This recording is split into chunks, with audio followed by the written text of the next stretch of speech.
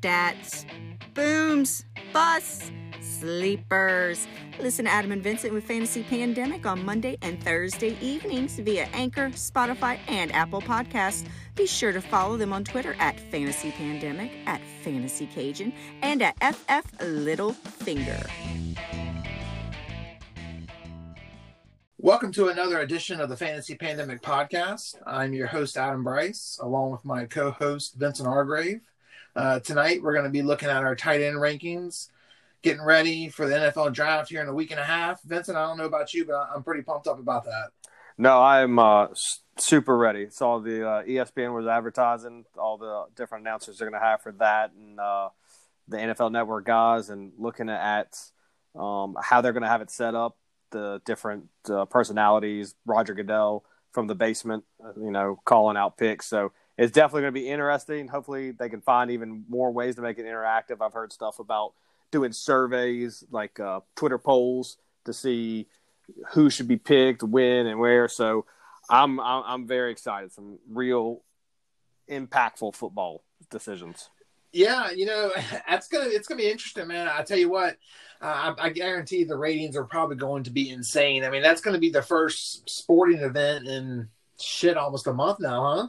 Yeah, I saw a video from Taiwan. Guy hit a home run. 2 teams played, and no attendance in the I think ballpark. I saw that highlight. It was the first home run of 2020. So, wow. Jeez, wow. All right. Well, every now and then we get listener questions on Twitter, and we have a question in from a young man on Twitter named Justin Pate, and he asked us to evaluate a trade for him. He traded in a half-point PPR dynasty league. He traded Alvin Kamara for Leonard Fournette and Allen Robinson. On the surface, I think this trade looks pretty good. He returns, a person I'm pretty high on. That's Allen Robinson, who I think is more than capable of having another top 12 season. And, Leonard Fournette, I think, is probably the biggest question mark in this deal, in my opinion. He's got Gardner Minshew coming in on his second season. Minshew's got, full off season with Fournette and Shark and everyone else in Jacksonville. What's Jacksonville going to do in the draft? But in general, you do ship Alvin Kamara over to another team and you lose that weapon. Last year he was playing on a half a leg. I saw a video today where he was doing some serious workouts, and he looks a lot bigger than he did last year. On the surface, though, I think it's a pretty good trade. How about you, Vincent? Yeah, I think in a vacuum, it's pretty fair. Obviously, whoever has the single player should be the best player in the deal, unless you really can hoodwink somebody. But you want to feel like if you're getting the 2 guys that it's not equal. And I think that's where it does balance out, because, Leonard's about as close as you can get probably with a 2-for-1 with somebody of the quality of Kamara. Obviously, there are the risks, but, Alvin's not the picture of health. Leonard's not the picture of health.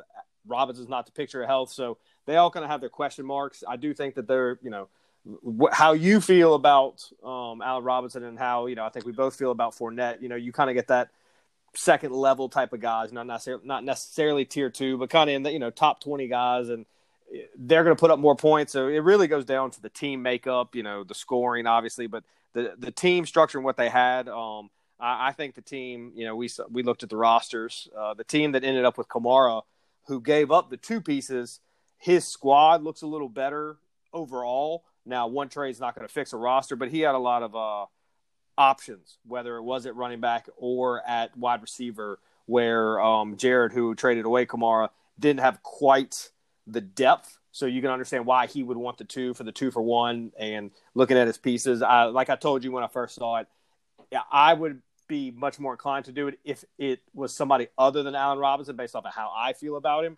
But like I said, based off of how you feel about him, if I felt that same way, say it's Cooper Kupp, we're kind of similar there. I would be much more inclined to think, okay, the 2 overdoes the 1, even though the 1 has more value because it's going to hold a spot. And this also being a league where you only have to start 1 running back. So the wide receiver depth obviously is going to help Jared there. So I think in a vacuum, it was really good. I like the roster after better with Kamara, but that was, a very deep roster. So like I said, you can't fix everything all at once. So you got to move pieces. And, I salute, honestly, for Jared's, who I don't know other than Justin, who I don't know other than Twitter. I salute somebody willing to sling big names. That's one thing I think people miss out on a lot of opportunity because, they draft a guy in the first or second round, whenever it is, or in a dynasty, and it's even harder in a dynasty because you can own that guy forever. But to be able to do it, to make a move, like that's the type of things that I think help you win. That's what I try to do. Try not to get too attached, and the bigger the name, the bigger the trade. So I salute that, and I think it'll probably work out for both. Yeah, I think it's a good trade for both teams, really. I looked at both roster makeups. The other team, had some pretty strong running backs with Kareem Hunt and Todd Gurley. And then, you add Alvin Kamara to that with Tom Brady. And he had a pretty good set of receivers. Justin, on the other hand, got Saquon Barkley, a running back, and Aaron Rodgers, a quarterback. And now he's got Allen Robinson, Adam Thielen, and several other wide receivers to kind of go along with Leonard Fournette. I think it's really a good trade for both of them. Justin did need some depth, and he acquired that depth. So, yeah, it definitely, because those guys that you named pretty much, and he has Tyler Boyd as well. So he'll kind of, but those are his guys. Like, that's the problem. Like, that is it. Now, he does have Preston Williams, so he does have that young possible up-and-comer, but he had no depth. If before this trade, you felt really bad for anybody on that bench that you necessarily had to play, where the other guy involved with it had a lot more options, so he could give up a little more. And to Justin's credit, he did get the other team's best receiver. The other guy has Jarvis, and other than Jarvis, you're going all the way down to people like Terry McLaurin, Lazard. The only thing that I would have said, maybe based off of, what Justin wanted to do, because this is a dynasty league, right? Yes. So based off of that, like, do you think you're going to win now? Which obviously his top end roster is maybe good enough to win right now. You could have maybe pushed because of Kamara. Like, if you had I don't know who proposed to, but maybe you could push for a pick, or maybe if you're really looking to rebuild, I think he acquired a couple third round picks. Oh, well then, okay. Well then it's definitely, then I think that's even more like that on the back end, more bullets in the gun, more dart throws. Cause I would have said maybe you push for somebody like Terry McLaurin, who's, you would assume is going to have a longer career starting now than Allen Robinson. McLaurin's coming off injury, but Allen Robinson had his fair share. He's a worn tour guy too. So I think I'll give him credit. He went after the best two players on the other guy's team, and he got them.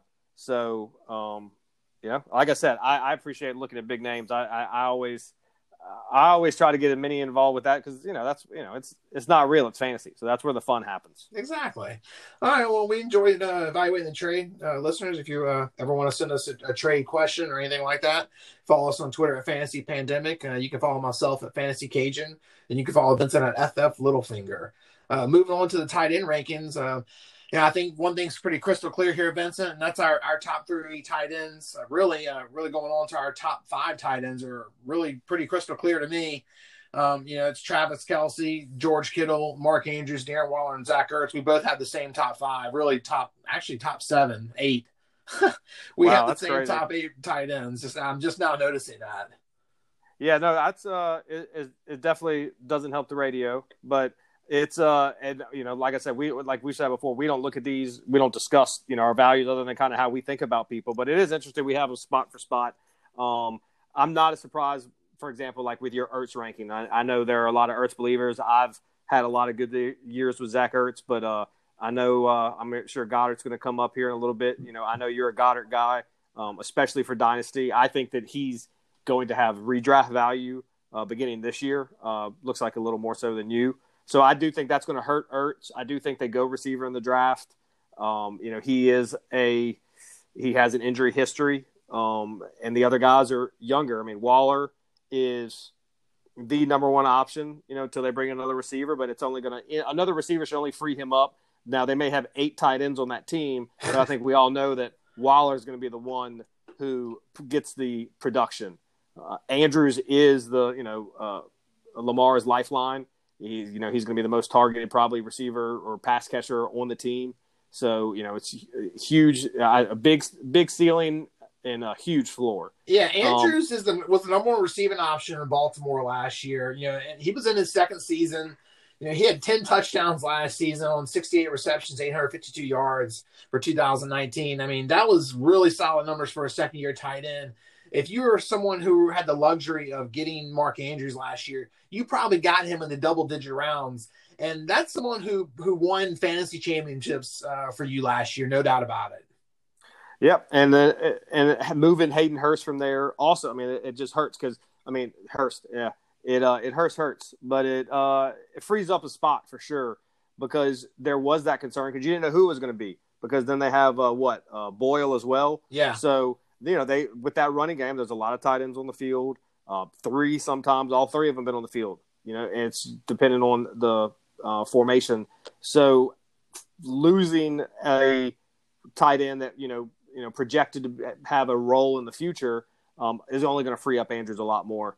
I think the only real interesting thing really with the top five is how they are impacted outside of redraft leagues. In Dynasty, that's where I think you can have some real debate because of the youth of Andrews, Waller, and then, Kittle being not nearly what Kelsey's been in his career. Like, how far down does Kelsey fall in a dynasty perspective? Man, I'm not sure how far Kelsey would fall. I would still take him in the top 3 rounds, I think. I think he's got a good 3 or 4 seasons. I'm not really sure how old is he, but I'm not sure he's hit 30 quite yet, which tells me he's got about 3 or 4 good more years in him. I think I would still take him top 3 rounds in the dynasty if it was PPR or half point PPR for that matter. What if I told you he was 30? 30? I would still take him in the top 3 rounds, I think. Right. See, and I guess maybe that's where I would differ some in the sense that I would not necessarily take Kelsey in the top. I would take him I would take him the second tight end off the board because I do think I would go to Kittle because I can dig that. Because in a dynasty, because of his influence in the offense, I'd love to see it one more year for Andrews, only because what Kelsey is, because he is going to be the number 1 tight end if all things stay equal. But I think the value of tight end, because he would be the first one off the board, and I do agree with you that he has a few years, but I think that the gap closes, and I think it moves all tight ends down, from a startup standpoint, if you're looking at it from that perspective. Because that the one thing about tight end is Andrews was so remarkable because it was the second year. And having that type of impact, when those young guys make that jump, usually expect the tight end for the third year because they have to do so much more. It's so much easier, easier being relative. It's easier for a running back to come in and make an impact because, look, you've been reading the holes your whole life. Here's the ball, hit the hole, do what you got to do. Wide receivers always needed that third year breakout until, except for the few exceptions. But tight end, you're coming in as a 22-year-old and you're going against these DNs and D linemen, the freaking men grown, and you have to know the pass and the freaking run and everything else. And to make an impact, you need to be, on the field at all the time. So Andrews making that jump this year was even more impressive. So it is, just for something to spitball with, because I think we're very comfortable. Some people are going to prefer Ertz. Some people last year, Ertz was in that top tier. And he performed well. I mean, he ended up, PPR, he was 4th tight end at the end of the year. I think that Waller and Andrews can offer more upside as Ertz ages down and gets, the ball spread around a little bit more to probably a superior athlete, even though he probably still will be Wentz's number 1 target. I think there's going to be a number 1 target in Philadelphia is not going to matter as much as a number 1 in other places. Yeah, no doubt about that. I will say this, looking at our top 5 tight ends, you're going to pay a price if you're in a redraft league. I mean, you're paying probably top 5 round price on all 5 of these tight ends. Looking at 6, another guy who I've always been high on, but has a lot of trouble staying on the field. And that's Evan Ingram. He came out of Ole Miss. He always gave LSU all kind of fits. He felt like he was at Ole Miss for 5 or 6 years. Every time that he played LSU, he just torched us. Now he's over with the Giants. He's been there for a few seasons. He's had some good seasons. He hasn't topped his rookie season, and he's going on his 4th year now. The biggest issue with Evan Ingram is, can he stay on the field? The last 2 seasons, he's missed 19 of his last 32 games. In 2020, he only played 8 games, but when he was on the field, Daniel Jones looked for him, and he was a heavy focus. He had 68 targets in 8 games, 44 receptions, and 3 touchdowns. But, in this offense, can they stay healthy? Daniel Jones goes into his 2nd year. Saquon Barkley's going into his third year, looking to really bounce back from a kind of a so-so year last year. You got Sterling Shepard on the outside with Slayton, Golden Tate. I mean, this offense has a lot of potential, and Evan Ingram can be a big part of that. And if he stays on the field and stays healthy, I think he could have a really solid season. I mean, he could certainly return value. If you can snag him and say the 5th through 7th round, I think he could return maybe top 5 value if he stays on the field. Oh, I think without a doubt, he was my guy last year. He was who I wanted. I thought he was somebody that you would not have to pay that top tier price for, and he could offer that type of result. We were doing a work draft over at with a coworker and drinking, not paying attention, kind of bullshit. And it was my last draft. It was Tuesday before the Thursday kickoff. I'd been doing mocks and everything, kind of got cocky, and I'm like double clicking, friggin' ended up with OJ Howard instead of Ingram. And then Ingram went off week 1. I was like, son of a bitch. But it ended up not mattering because it was a wash and I had to go to the well anyways for a tight end. But he, if he could be on the field, and obviously the injury is the biggest hindrance to any sort of production. If you're not on the field, you can't perform. But I mean, the Giants have been a steaming pile of shit the last 2 years. So, they're not quite, maybe they're like Miami North. They've been held back because of circumstance, and the difference is you can expect the Giants you can hope the Giants will turn it around much quicker because they are a proud franchise. I don't know necessarily if they're being run the best way anymore, but they have a history of winning and expect to win. They're not the Jets. So they're going to be able to, you would hope, turn the corner much quicker. There is a whole lot of light on that offense. There should be a light at the end of the tunnel, and you hope it's not a train coming in the other direction. But if he can be on the field, he is a complete matchup nightmare, especially when there are a lot of other options to keep attention drawn away from him. My only concern with him that we talked about, I think when we did the divisional overview, was rumor has it, he's possibly a draft day mover. He could be. The Giants are talking that they kind of moving away. Maybe they're frustrated with the injury. Maybe it's something else. New regime coming in. So it'll be interesting, but as long as he's on the Giants, there's nobody else to threaten that position. And, there should be, he's a superior talent. It's going to be Saquon 1. And after that, it's going to be a crapshoot between him and the 2 other receivers, not Golden Tate, for targets. Yeah. So it would be a total Giants move to move someone like Evan Ingram on draft day. They have a history of moving big players in the offseason that really just say they want to get out of New York, and they basically ship him out and let him go. Look at Odell Beckham Jr. It would surprise me because Evan Ingram, I think, has a better head on his shoulders than Odell Beckham Jr., but it certainly would not surprise me if it was, the Giants ended up shipping him out, because it would just be a total Giants move. And after that, it would be completely where he ends up. The situation can't be better. I mean, just because, outside of being out of New York and not on the Giants, there is not a better just landing spot, if you will, that I can think of just off the top of my head, to where you're like, oh man, he goes there, he's going to freaking be the guy, Yeah, I think you're right about that. I feel like tight end this year, when I was looking at my rankings, it's actually deeper than it has been in quite some time. Certainly last year, because I thought after tight end, after the top 3, it was basically a shit show the rest of the season with depending on who it was. I mean, because Evan Ingram was ranked in the top 7 last year, and he definitely did not return that type of value. I tell you what, though, this next guy on the list, who I'm pretty high on last year, I'm pretty high on this year, and he won me a championship last year. I picked him up in the free agency on the wire, and that's Jared Cook out of New Orleans. Cook has always shown potential wherever he's been, whether he was with the Rams, now with the Saints. He's always had that big playability. He showed it in Oakland for one season, and then Oakland let him go. That's when he came over to the Saints. The Saints signed him for, I think it was a 2-year deal for around $17-18 million a year. Finally the Saints kind of, had a tight end, someone that really could replace Jimmy Graham, because Fleener and Josh Hill just weren't the answer. And like I said, Jared Cook was a big body, 6'5", he's about 245, but he was just never consistent, until the last 2 seasons, where he was with Oakland and then with the Saints last year. Basically, from week 5 on, he was a top flight tight end week in and week out. He got hurt in week 3 at Seattle. He bounced back the next week, had a couple receptions, but from week 5 to week 17, he had 47 targets, 35 receptions, 9 touchdowns, and 615 yards receiving. That equaled out to 150 fantasy points. And when you look at that over, the 9-10 game stretch, that was 15 points a game.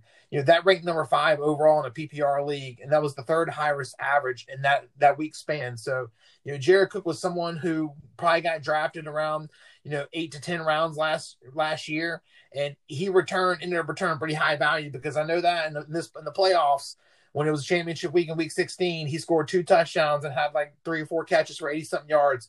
Really helped me, take that vault from my championship last year in my own league. Yeah, he was probably the biggest beneficiary of the fact that Michael Thomas got all the attention, because they never had that number 2 receiver. So it's going to be very interesting how things change with a healthy Kamara, and then now you bring in Emmanuel Sanders. So I don't think that there is I don't think right now that I would be comfortable ranking him any lower. I do think some of his ceiling is probably limited, especially on the back end of the season, where he was the healthiest man left that was competent and capable of catching passes. So I do think that there is some limited upside, other than the fact that they're going to play 8 games in the Dome, and assuming it's a regular season, and he can score a lot of points because the Saints can put up a lot of points. The opportunity will be there because of the offense, not necessarily because of the personnel this year. So I think there is going to be some balancing. I think he maybe come down to earth some, but at the same time, it really came out the gate. It felt really sluggish and inconsistent as he built that rapport. Then Breeze got hurt and Teddy came in. So I think you're exactly right. Like at the back end of the season, everybody who was healthy was hitting that gear, hitting their stride at the right time. And you would hope that there'd be some continuous there. Maybe he doesn't start slow at all, because he does have that rapport with Breeze, where Sanders is going to have to build it. So I do think that he goes in as the number, 2.5 target, him and Kamara, as far as, other than Michael Thomas. But I think he can win you a week, but I wouldn't expect this massive upside that even some guys maybe below him may offer, because there are limited options in the offense. Would it surprise you if he scored 10 touchdowns this season? Yeah, I think 10 would be, because 10 would be a lot, because you expect most tight ends to be red zone guys. One thing Cook's shown is he can break a big play because of the matchup. I mean, he can freaking put his arm on somebody, slam him to the ground, and he can get to the end zone. But it's touchdown. It would not surprise me, but Taysom Hill comes in the red zone. Latavius gets red zone touches. Kamara gets red zone. Michael Thomas is getting looks. And then who knows with the other receivers. And then if they're on the one or the two, Breeze is jumping over the pile and sticking his arms out. So if the Saints offense is churning as it should be, not necessarily, but I think that it's going to be more indicative of the volume of touchdowns the Saints score rather than him having a higher percentage of it. If you're following me there. I mean, just remember the last 10 games of the season, he had 9 touchdowns. Breeze came back. I find that Breeze likes to look for a tall, big-bodied tight end in the end zone. Think Jimmy Graham when Jimmy Graham was here for the Saints, and he peppered Jimmy Graham in the red zone. And I felt like he built that connection with Jared Cook last year. He may not be a big yardage guy, but I think he can be a big touchdown guy. Well, I mean, Drew's like 5'6", so the only things he can see over the pile is Michael Thomas and Jared Cook at this point. So you throw it at what you can see, and maybe that's the problem with the whole thing. Drew's too short to see smaller receivers, so we should only draft big guys and just let them loose. We should be just USC receivers from here on out. We should be like the Lions. That's all it should be. That makes plenty of sense. I'll tell you what, this next guy on our list, who I can damn well sure tell you that we're probably higher on than anyone else, and that's Jack Doyle out of Indianapolis. He's certainly not a name that brings excitement or, a whole lot of versatility. He's a big wide receiver running down the middle of the field. He gets open. He reminds me a little bit of Jason Witten. Nothing flashy, nothing fancy, but if you get the ball in his vicinity, he's going to catch it, and he's probably going to get you 10 to 12 yards. Yeah, I think Witten's a great comparison because, I don't think he's quite as athletic as, say, like Dallas Clark was when he played for the Colts. But I've gone my Rivers spill. When we went to the divisional, why Rivers coming there, he loves the tight end. They're going to have to tailor some of the offense to what Rivers' strengths are. And I think that's, Nyheim Hines and Doyle, especially with Ebron being gone. A lot of the receivers have changed. Ty does not fit the best skill set for what Rivers has done historically. And what Frank Reich and them want to do is that Philadelphia diversify, spread it around, use the tight ends, and he is the tight end. Now, this is huge. The tight end, essentially, for almost everybody I talked about, it's all health permitting. But these guys, because of the position they play, just seem like they're always freaking banged up.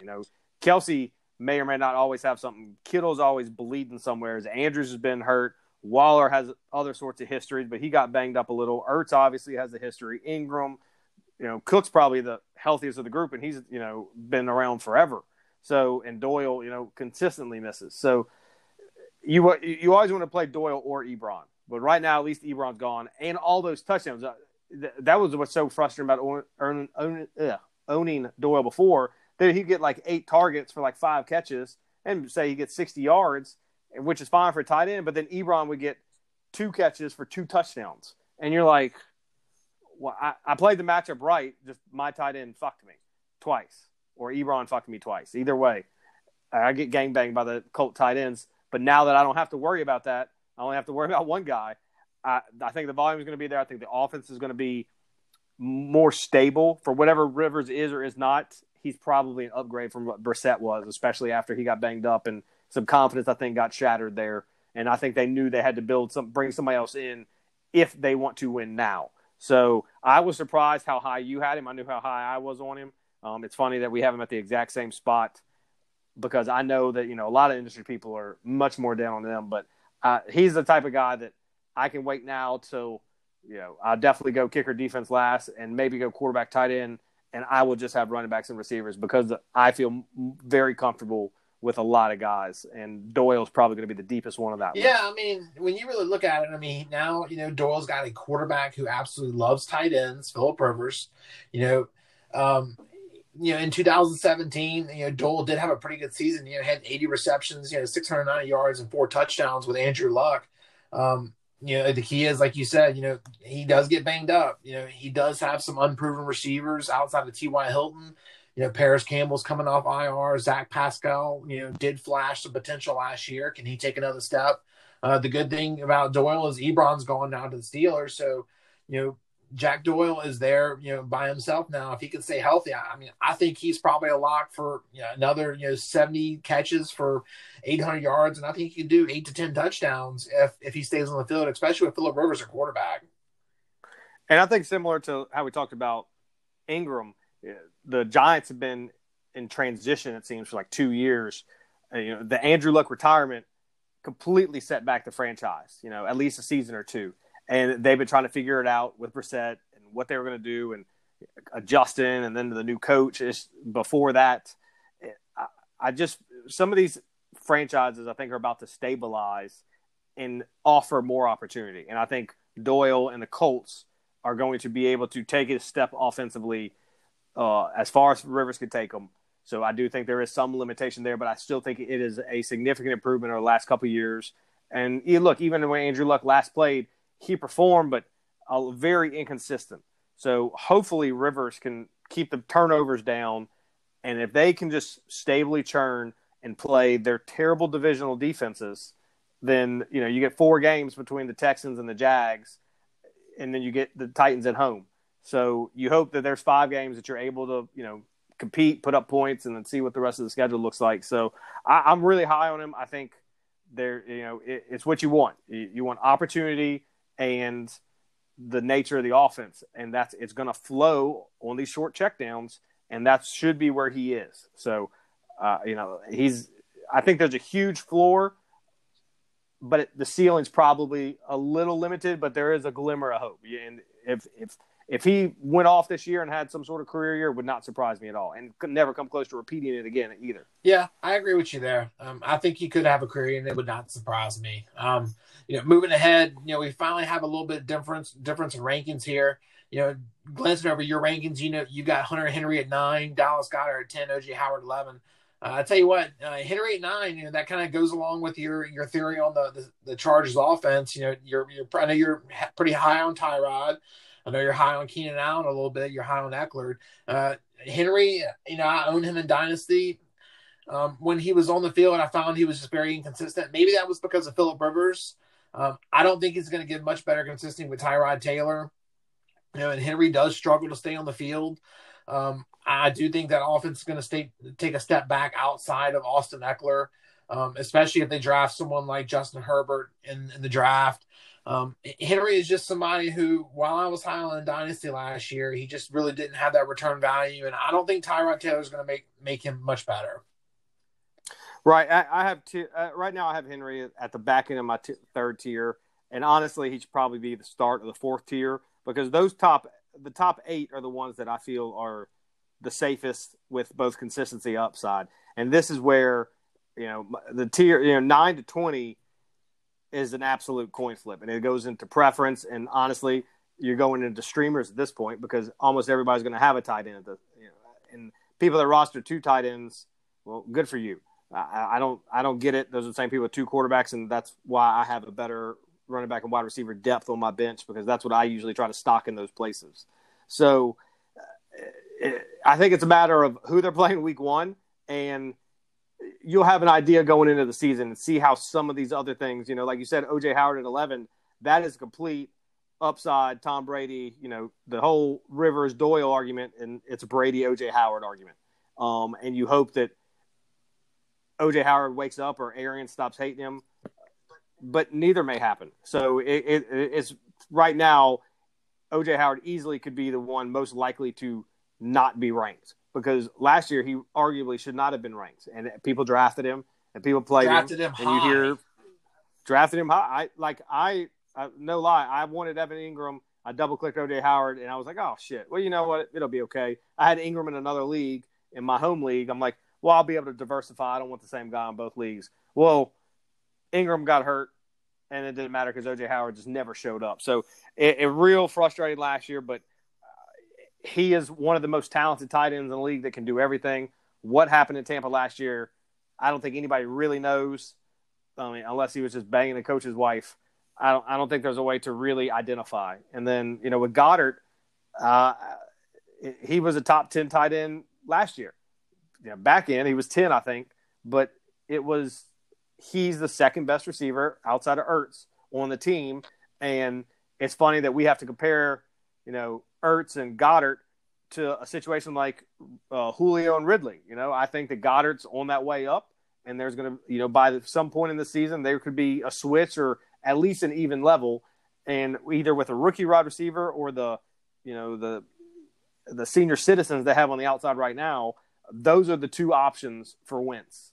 There isn't, Sproles, I don't think is coming back this year. I think he's finally retiring, which is only going to free up whatever touches that Peterson insisted giving him and the other guys. I think there's a ton of upside, and I think there's a safety there because I do think that when you talk about Ertz and Goddard, you're talking about the true, how we talk about Andrews and Kittle, like they are the true number 1 receivers on their team, and Goddard is just the second best receiver on that team.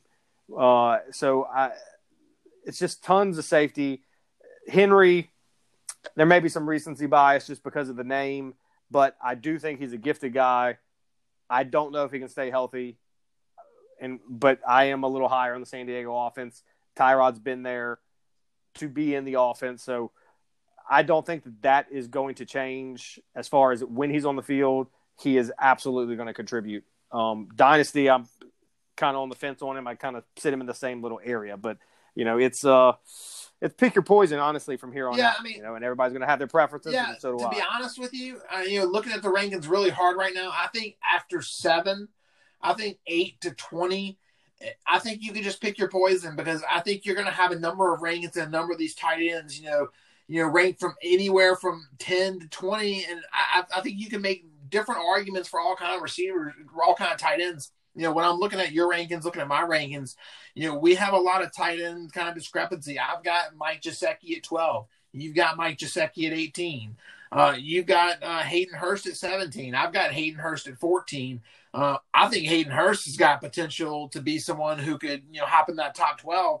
If he immediately jumps into that Austin Hooper role, Hayden Hurst is an older tight end. He came out of South Carolina, caused havoc in the SEC East. Was really one of the best players on the field for South Carolina for about 3 years running. And, now he finally gets out, from under, Mark Andrews at Baltimore, and he gets shipped over to Atlanta for, basically he's going to be the tight end one over there.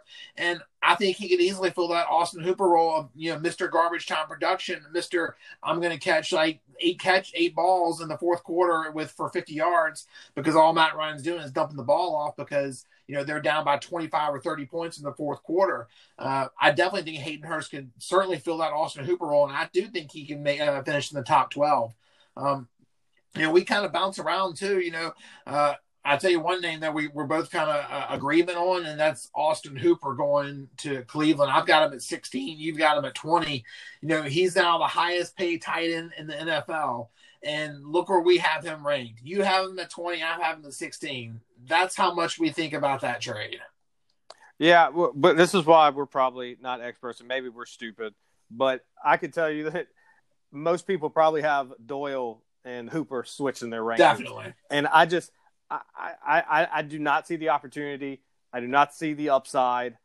I don't see a floor. I expect there to be a low ceiling. So they're coming in, they're going to do Stefanski's offense. They're going to run 2 tight ends. That's great. How many people started Kyle Rudolph and Irv Smith Jr. last few years? Is there going to be a touchdown opportunity? Sure. Are they going to try to force him the ball? Probably, because of what they're paying him. I would hope so. But they're also paying Chubb, OBJ, Jarvis, and Kareem Hunt, and Njoku still on the team. It's just somebody's mouth is not going to be able to get fed. And Jarvis and Baker have the rapport. Beckham has a skill set that nobody else offers. Chubb's getting his carries. How the fuck is Austin Hooper going to get this love that people just expect? It was an unfathomable signing, both destination and contract when it happened. And I'm from a fantasy perspective, I cannot. Maybe I completely missed the boat, but I put him at 20, and I keep looking. I'm like, well, who can I put him ahead of? And I really feel comfortable with everybody I have above him. And honestly, I can make a case for like 3 or 4 people below him as well. I don't see it. Yeah, I don't. It doesn't make any sense to me. I just don't get it. Yeah, it really doesn't, because you're absolutely right. You talk about all the mouths to feed over there. And Austin Hooper, if you look at, some of the other professionals, in the industry, they have him routinely ranked in the top 10. And I really just don't see it. And I know you're in agreement with me for everything that you just stated. I'm in agreement. I just don't see it happening. I tell you what, though, someone who I could see it possibly happening, you and I are kind of both in this similar boat, and that's Jonnu Smith out of Tennessee. I've got him ranked at 11. You've got him ranked at 13, both higher than Austin Hooper. Jonnu Smith is entering his 4th season. He's got some stability at quarterback with Ryan Tannehill. When Marcus Mariota was quarterback of the Titans, the first 7 games of the season, Marcus Mariota targeted Jonnu Smith 8 times in 7 games, and 6 receptions, 99 yards, and 0 touchdowns. From there on out, when Ryan Tannehill came in, he had 36 targets, 29 receptions, 342 yards, and 3 touchdowns. I know that's not massive numbers, but that averages out to about 10 points per game. And, that may be somebody who you can pick up as a bye-week filler, or, maybe as if you're going, double risk at tight end, maybe you pair him up with Jonnu Smith with someone like a Tyler Higbee, or like someone like a Hayden Hurst, just in case. He's someone who can, actually score a little bit of points. I think Tannehill's going to, continue to look for him as that offense starts to build up with A.J. Brown. You've got Derrick Henry there as well. Can Tannehill and the Titans take the next step? If they do, I think Jonnu Smith could be a big part of that. Yeah, and everything you said about Johnny Smith, I would pivot and even add along to kind of what I expect with Ian Thomas. You have him at 15, I have him at 14. So I think very similar situations in the sense that, they are the guy.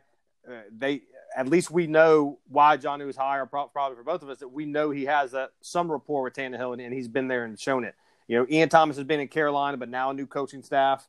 I expect the offense to diversify, which I do think is going to help Ian Thomas, because I think they're going to spread the ball a lot, and he's going to be on the field every play. Receivers are going to come in and come out, and Teddy hasn't shown historically that he wants to chuck it. So a lot of passes close to the line of scrimmage, tight end checkdowns.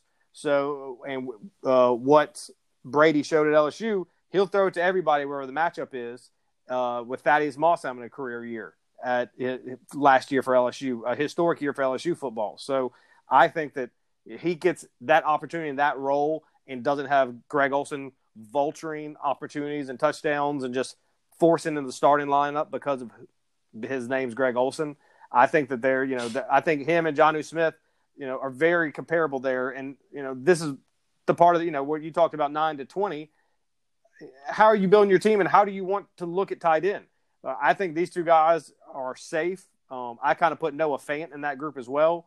I think that, some offenses that are going to hopefully be on the way up and be able to move the ball and move some things around and have other points of emphasis that are going to draw the defense's attention. I think that, you have safe, some good floors with, probably not a whole lot of upside. That's why these guys are here. And some of them are going to go undrafted. But I think you can start your year with that, or you roll the dice on O.J. Howard. He ghosts you for the first 2 weeks. We'll cut him for one of these guys that are going to probably be putting up, like you said, the 10 points a game. So he's going to be somewhere between like 7 or 13, probably, if he gets a touchdown or not. That's where he's, going to live.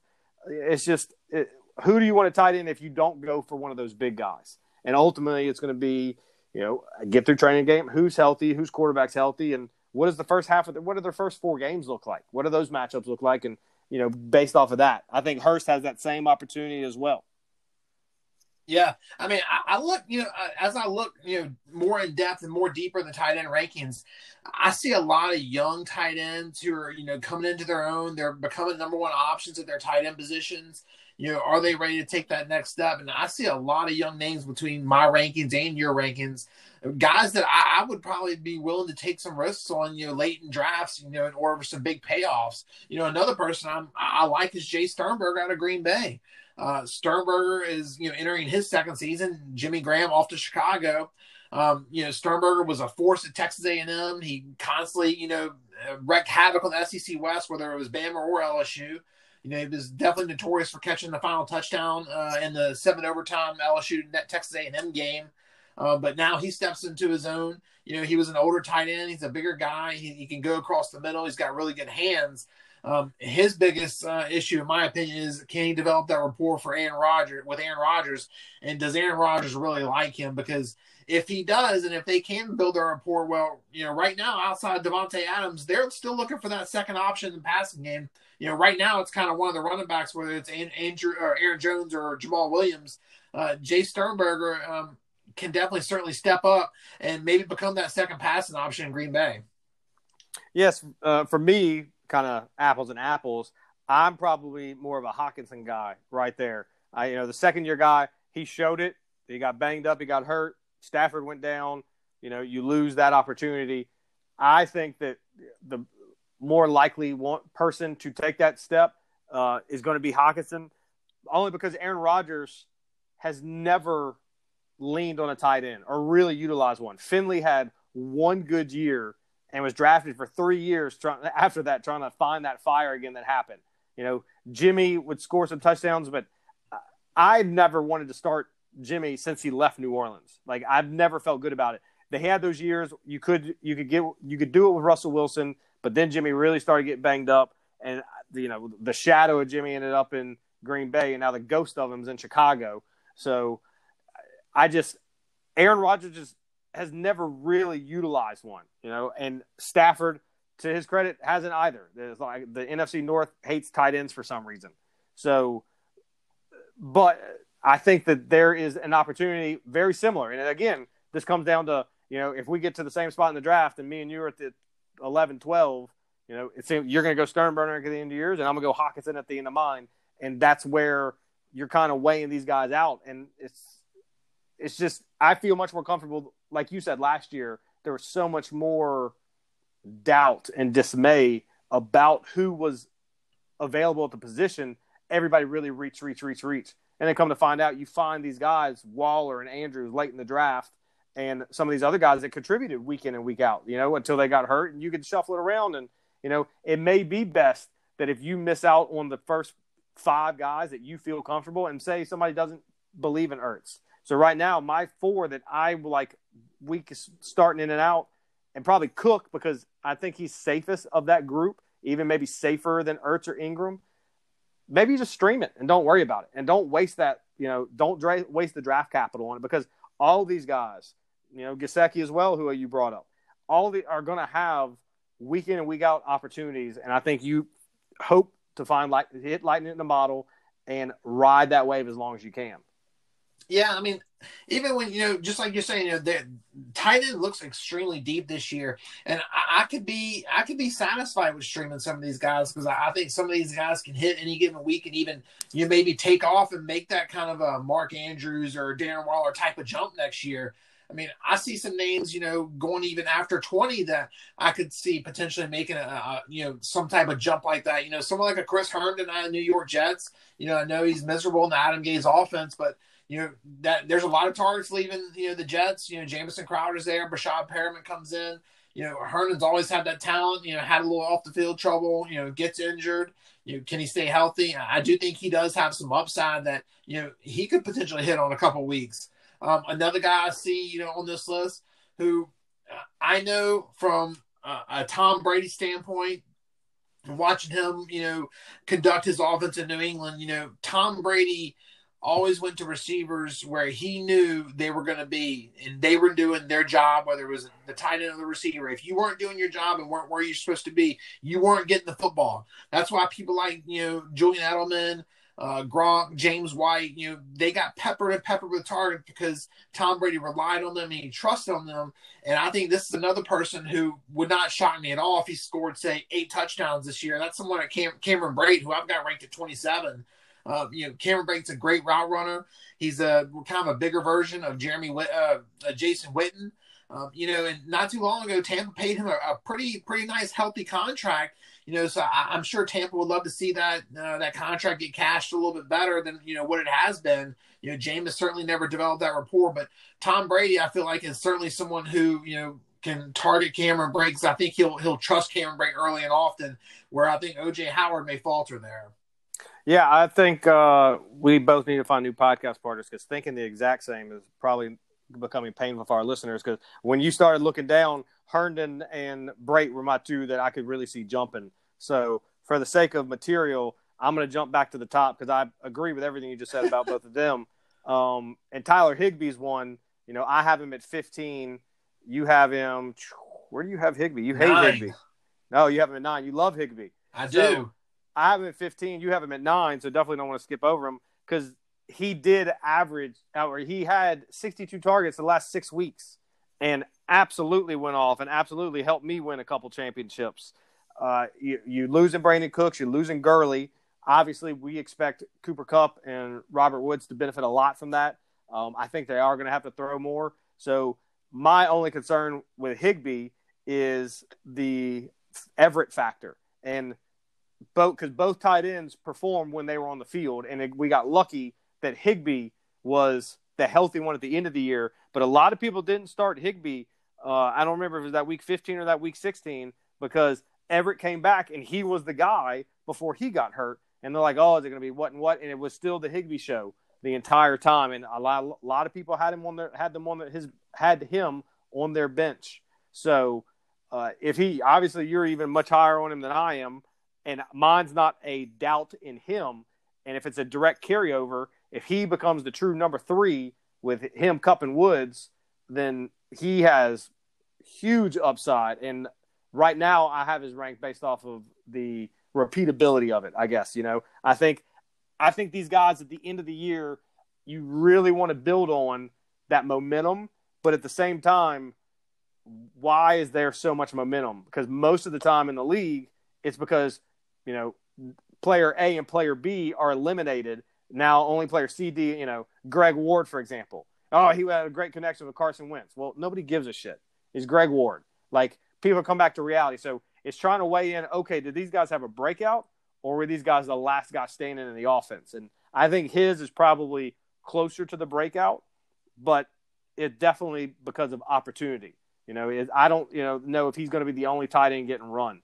So, but another guy that, just to talk to the depth, somebody, you tell me Tyler Higbee's my tight end, then I have a good idea how I drafted the rest of my team, and I feel really good about my chances overall. Yeah, I mean, if Tyler Higbee, to me, I'll explain my ranking number 9 for Higbee. I didn't even own Higbee last year, but Higbee's December was basically number 1 in all the receiving categories in a PPR league. I mean, he was just going the fuck off. And I got Tyler Higbee by you in the semifinals last year. I think Higbee scored like 2 touchdowns that week. I mean, he just wrecked me. Not that I was going to probably win that game anyway, but I do remember Higbee wrecking me. But I see the Rams playing a 12 personnel with 2 tight ends on the field. I think they drafted Gerald Everett in the second round for that reason. Gerald Everett goes down, Higbee emerges and just becomes, the fantasy darling tight end who won the fantasy championship for people last year. And, that's kind of why I have him ranked so high at number 9, because, you do have Robert Woods and Cooper Kupp there, but you lose Todd Gurley. That's targets going out the door. You lose Brandon Cooks, who, while he was injured last year, the year before that, he took up almost 80 catches and over 100 targets. So those targets got to go somewhere. I'm not sure if it's Malcolm Brown or Darrell Henderson, but I do know Tyler Higbee can play some football, and he can certainly catch the damn ball. Yeah, weeks 13 through 17, here's the stat lines. 7 for 107 and a touch. 7 for 116. 12 for 111. 9 for 104. 8 for 84 and a touch. Yeah, that's wide receiver 1 numbers, not tight end 1 numbers. That's wide receiver 1 numbers. Absolutely balled out.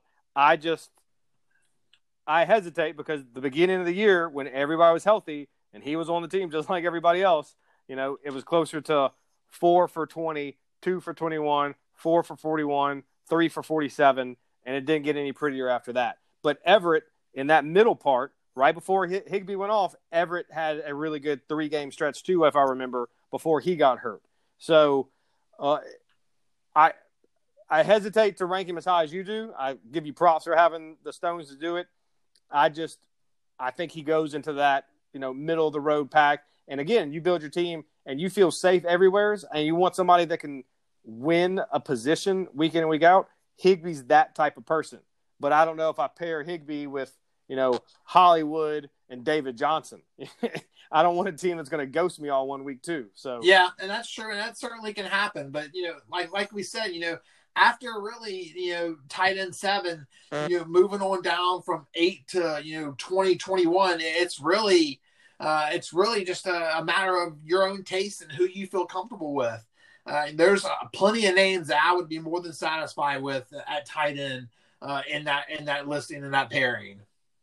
One not person, but one position that I'm very interested in is who and how do they deal with the tight end situation in Seattle. They got Disley, they got Olsen, they got whoever else is there that's not dead at the moment, because that's just like a mortuary of just cripples and bastards and broken things. So whoever starts the season as their tight end, they say, because Pete Carroll's going to give somebody a run with whoever it is. But I do think that goes to Greg Olsen, if it is him, can have some fantasy value, Jason Witten style. Not actually Jason Witten style, because why he went to Vegas, nobody understands. But I do think Olsen can offer some serious value with Russell Wilson and his efficiency, and having the benefit of having Metcalf on one side and having Tyler Lockett on the other. And when you get to the red zone, they're going to be doubling Metcalf. There's a huge running threat, and the best thing for a tight end is a legitimate running threat. And this kind of goes into the faith in Jonnu Smith. When you're turning around and handling it to King Henry 30 times a game, and now all of a sudden you fake one and pop it over the top, there's a reason that those tight ends are going to get that opportunity. And I do think that The offense in Seattle is always tight end friendly. The problem is the tight ends are not they're really friendly with the athletic trainers. So if they could be more friendly with staying healthy, then I do think that is a position that is not ranked. I mean, we have people on here. I have names that don't matter, but that is something to definitely watch in camp and see how that were to develop. You tell me that there's a draft day trade and that Evan Ingram goes to Seattle, I'm in. Sign me up right now. That would make really things interesting in Seattle, especially with Greg Holson and Will Dissly and whoever else they have at tight end. That will conclude our tight end show and tight end rankings tonight. Looking ahead on Thursday, we're going to be starting to talk some draft talk. We're going to get into some rookie quarterbacks and rookie running backs. So if you could please give us a join on that Thursday night for us. Other than that, we appreciate you guys listening. I hope you have a good night.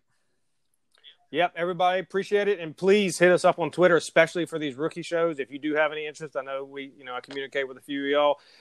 Who do you want to hear about, especially if they are off the beaten path? Because obviously, Adam and I will be researching it, try to offer some different perspectives. So who do you want to hear about? What do you want to know about them? I can't give you the girlfriend's numbers. They won't talk to you anyways. So remember, knowledge is power. Have a great night.